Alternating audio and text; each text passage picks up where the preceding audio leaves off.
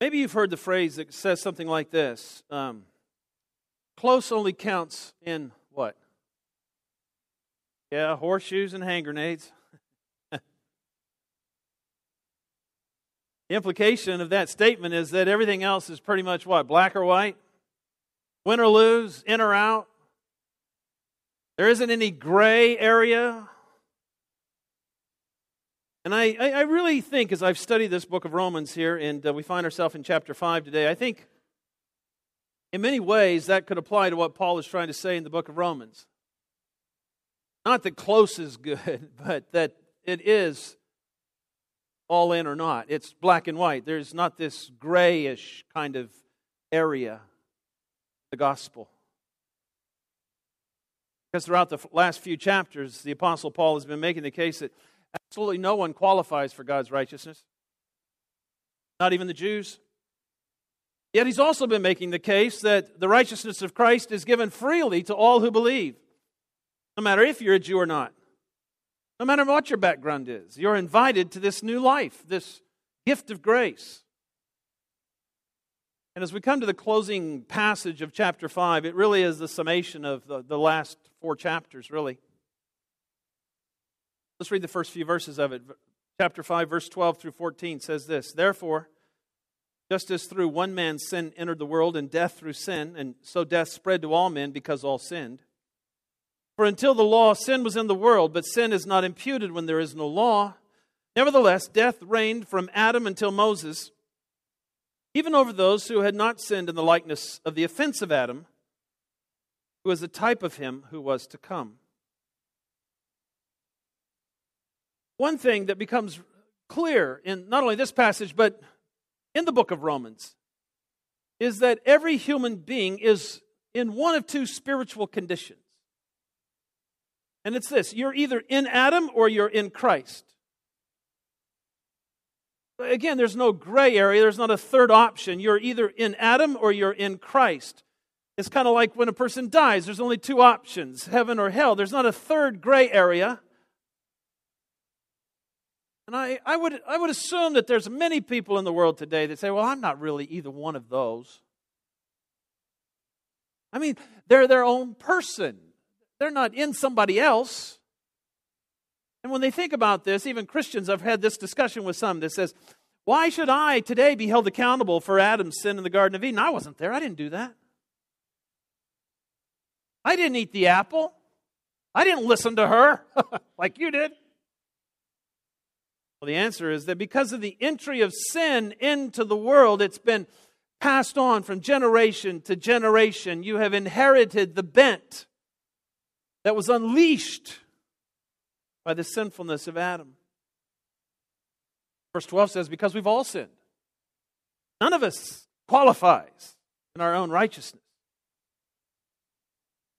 The reality of what's being said here is not that this is so much about the sins you've committed, but it's about the nature of sin that is born into every human.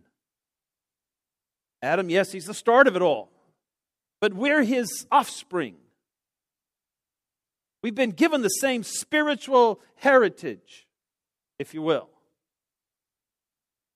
And there's ample evidence for the doctrine of original sin in the world, isn't there? Ample evidence in our own lives. An illustration of this could be the physical DNA you inherit from your parents. You didn't choose your eye color. You didn't choose your hair color. You didn't choose how long your hair would stick around.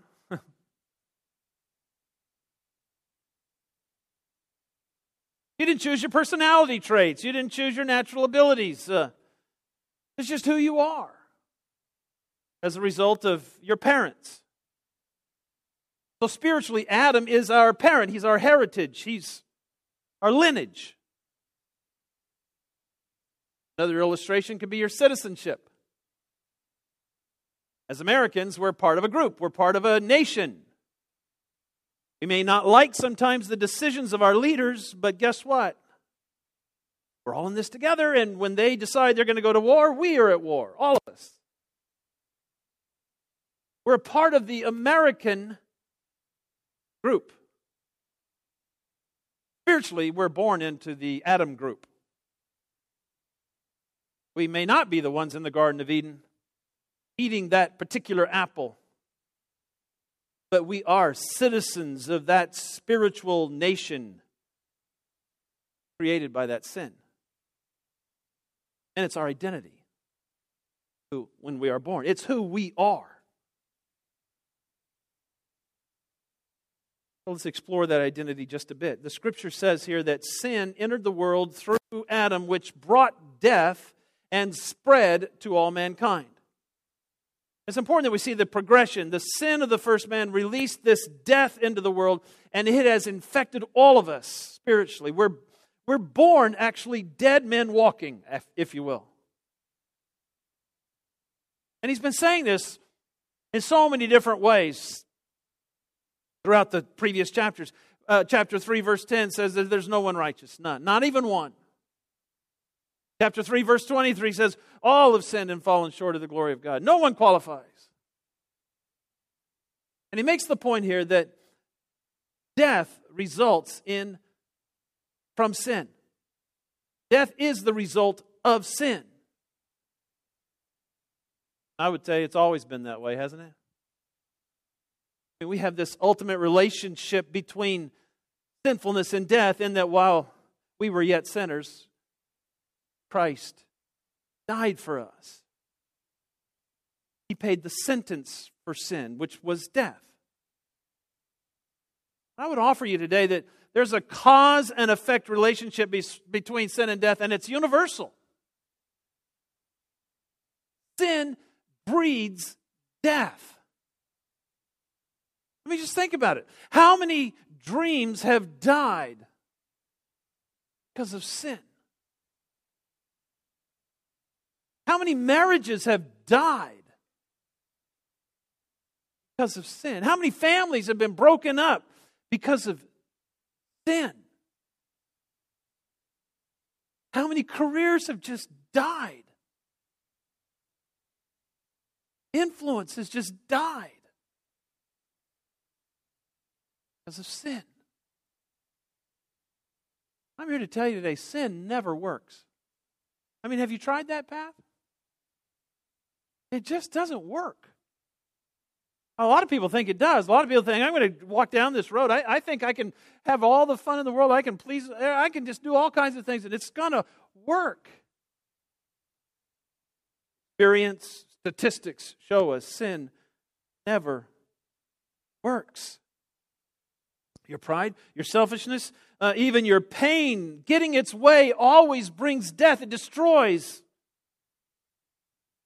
That's why next chapter, Romans 6:23, Paul says the wages of sin is what? Death. The wages, it's what it produces. It's the payment. The lives of those unchanged by Christ will be constantly living and experiencing this death until one day the physical body dies and they enter into an eternity of death. And in so many ways, I think that's what hell is. It's this constant awareness that everything good is dead to you. It's gone. It's an eternity of regretting the loss. You don't want to go there. Goes on in the chapter, verse 15, by saying this, but the free gift is not like the transgression. For if by the transgression of the one the many died, much more did the grace of God and the gift by the grace of the one man, Jesus Christ, abound to the many. The gift is not like that which came through the one who sinned. For on the one hand, the judgment arose from one transgression, resulting in condemnation. But on the other hand, the free gift arose from many transgressions, resulting in justification. For if by the transgression of the one, Adam, death reigned through the one, much more those who receive the abundance of grace and of the gift of righteousness will reign in life through the one, Jesus Christ. Another important thing here about Adam before we leave him is this: universal death is attributed to a single, solitary sin. I mean, that's reinforced throughout this passage. Verse 15 talks of one single transgression. Verse 16 says one transgression resulting in condemnation. 17 reiterates the point that one sin is all it took. And really there's two theological points to be made here. The first is that God's holiness, God's completeness, His purity, He can't pass even on one sin. One sin is just, even one is not allowable. He cannot accommodate it. So He created Adam and Eve, and it was to participate in His nature. It was to be part of His community, His koinonia, His fellowship. And the requirement was living in His very holy life. Sin, just one sin, destroys that fellowship completely. Adam's one sin passed on has made us who we are when we're born into this world. But he makes this comparison between Adam and Christ, and the point that I would make about Christ is this: eternal life is attributed to a single solitary gift of grace. So the two have established these two spiritual conditions for all of us. Verse 15 says that the free gift of grace is nothing like the transgression. Sins of Adam have resulted in this condemnation, this destiny of hell, whereas the gift of grace has resulted in justification, rightness with God, sins erased so we can have fellowship, be reconciled with the Father. Destiny of heaven. To complete the chapter, it says this in verse 18. So then, as through one transgression there resulted condemnation to all men, even so through one act of righteousness there resulted justification of life to all men. For as through the one man's disobedience the many were made sinners, even so through the obedience of the one the many will be made righteous. The law came in so that the transgression would increase, but where sin increased, grace abounded all the more. So that as sin reigned in death, even so grace would reign through righteousness to eternal life. Jesus Christ our Lord. The good news today is that grace reigns. Grace reigns. Just think of that. Grace rules. It's like king. It's like conqueror, victor, abundant, provider. Grace reigns. And I don't know that anything sums it up better what being in Christ means than the expression that he uses here, the reign of grace. It says that death reigned in sinfulness, and it says grace reigns in righteousness. Grace forgives sins through the cross. Grace brings the very righteousness of God into us. Grace is the gift of eternal life. It satisfies the thirsty soul. It fills the hungry. The goodness of God. It pursues us even when we're resistant. It's determined to complete what it started in us. Grace reigns. Theologian John Stott, he sums up this passage like this. I want you to listen to this very carefully because I'm going to make some comments at the end of this. It says this. He says, Paul has surveyed both the universal extent of human sin and guilt and the glorious adequacy of God's justifying grace in and through Christ. In so doing, he's led us both down into the depths of human depravity and into the heights of divine mercy. Here then are two communities. One characterized by sin and guilt, the other by grace and faith. And moreover, Paul has identified himself with the new believing community by his consistent use of the first person plural. He says, having been both justified, reconciled, all of us are enjoying peace with God, standing in grace, rejoicing in present sufferings and future glory, assured of final salvation, and exulting in God through Christ, by whom these blessings have become ours. Isn't that your experience today? But here's my question. Does that describe most of the Christians that you know today? Are most Christian people today enjoying a constant peace with God, enjoying His grace, rejoicing in the present sufferings, looking forward with great anticipation to future glory, just being overwhelmed with the blessings that this life of Christ has given to them? Is that the normal Christian experience we see today? And I guess the follow-up question, if not, why not? If not, why not? Here's the reality as Romans has laid it out for us. There's only two spiritual conditions. And one is the sinful nation of Adam, where death reigns, and the other is the joyful nation of Christ, where His righteousness reigns. If we're in Adam, well, if we're walking in Adam, no wonder we're depressed or mad or discouraged or negative or stressed out or backbiting or complaining. I mean, that's the nature. That's natural. But that's not the life we've been given. We've been brought out of the darkness into the marvelous light of Jesus Christ. So why do we have so many depressed, mad, discouraged, negative, stressed out, backbiting, complaining Christians today? And I can only come up with one answer. They have no idea who they really are. Does that make sense to you? They just have no idea who they are. They have a case of mistaken identity.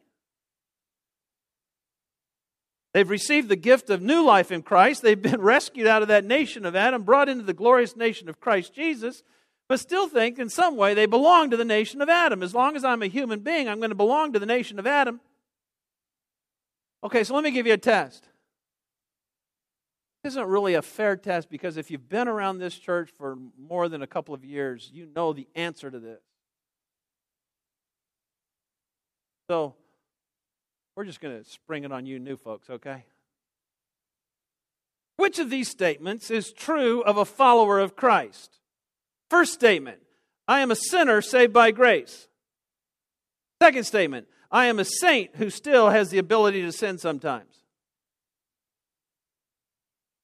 Well, let me take out the second clause of each one of them. Which is your identity? I am a sinner. I am a saint. He's been around here longer than 2 years. Don't be troubled about calling yourself a saint because that's what the Bible calls you. And it's not because of anything you've done. Right? And when you say that you're not a holy one in Christ, you're saying more about what you think about what Christ has done than what you're thinking about what you've done. Paul doesn't address his letters in the New Testament to the sinners at Corinth or Ephesus, does he? Who does he address them to? The saints. And the whole mindset of being a sinner saved by grace and attaching sinner as the constant identity of the Christ follower, it then accommodates sin, doesn't it? I'm just a sinner saved by grace, hanging on until Jesus comes. Hurry, Jesus, I keep sinning. Hurry. Steve McVey, in his book Grace Walk, he says this: many Christians think that they can become all that they should be by changing the things they do. In reality, the opposite is true. It's when we understand who we are that our behavior changes. Doing flows from being, not vice versa.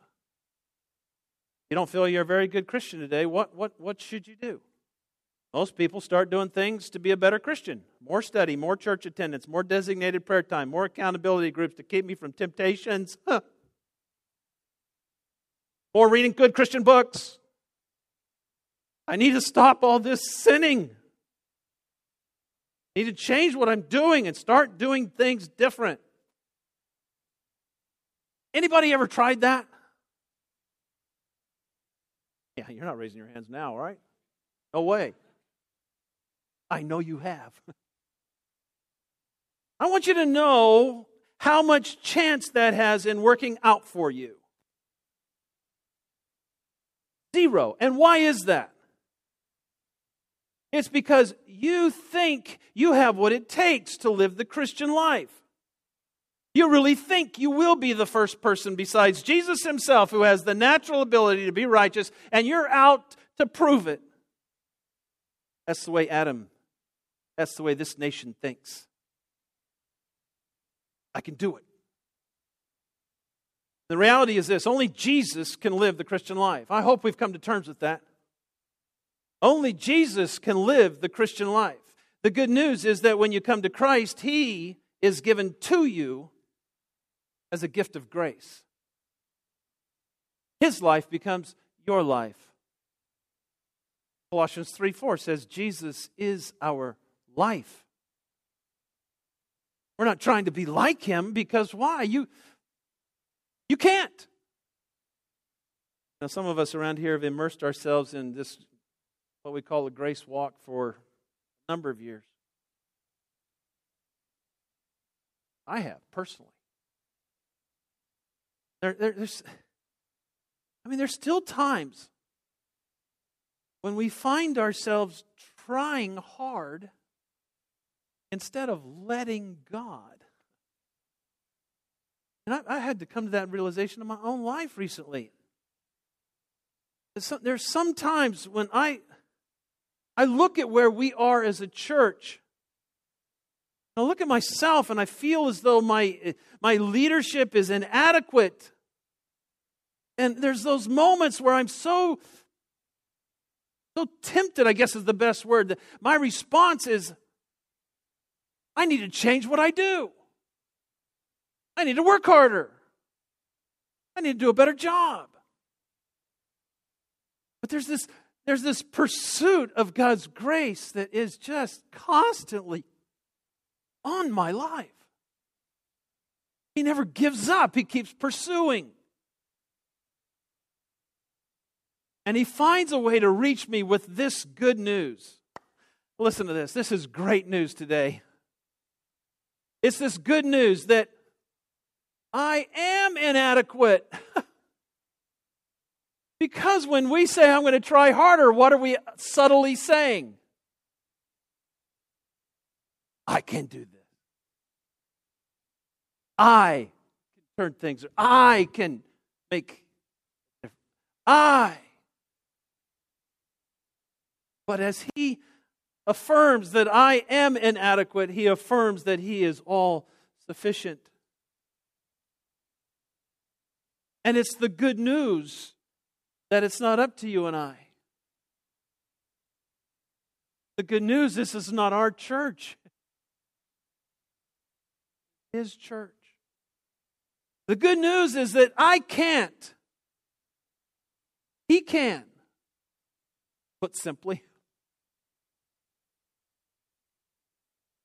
And so the question that we all need to wrestle with today is, are you a Christian still living like you were a citizen of the nation of Adam? And maybe you just need to hear me say these words. It's not up to you. You can't do it anyway. Christ isn't depending on you. He's giving you everything that you need. He's done it all. He will supply everything. You might be here today and you're not a Christian yet. I would invite you to come to Jesus today, in this hour. You may think that I don't have what it takes to be a Christian. And I can assure you today what? You don't. None of us ever have. That's why He's going to give you everything that you need. He's going to redeem you. He's going to lavish you with grace. He's going to supply you with His life. You may think that you'll have to give up everything that you want out of life. And if I come to Jesus, I have all these hopes and these dreams. And let me ask you a question. Who do you think has a better plan for your future, you or God? Why stay in the misery of Adam? And Christians, why stay living in this misery? You can know the joy, the fullness, separation from Christ, because grace reigns. Amen. Pray today. Father, I just know that there are people here today who will read a passage like this in Romans and hear a message like this, and If they haven't come to Christ yet, there's this little voice in the back of their head that's just making them so unsure of their abilities to walk this road, their own sinfulness. Why would God want me? Their own waywardness, their own pride. I pray, Father God, for the seeds of faith to just blossom in their heart today, to realize that they're never going to get to a point where they're all cleaned up and ready for you. That's what you do. And I pray, Father, for that person that's struggling with the decision to come to you today, Father, that they would just let it go, that they would just drop their excuses, that they would just come to you and say, Lord, well, here I am. A sinner, inadequate, prideful, lustful, greedy, whatever it is, here I am. I know I need you. I need you. Father, for the Christian that is here today who has struggled and just keeps resigning themselves to sin and keeps living under the weight of the world and the law of sin and death, and discouraged and defeated, and that only comes from trying to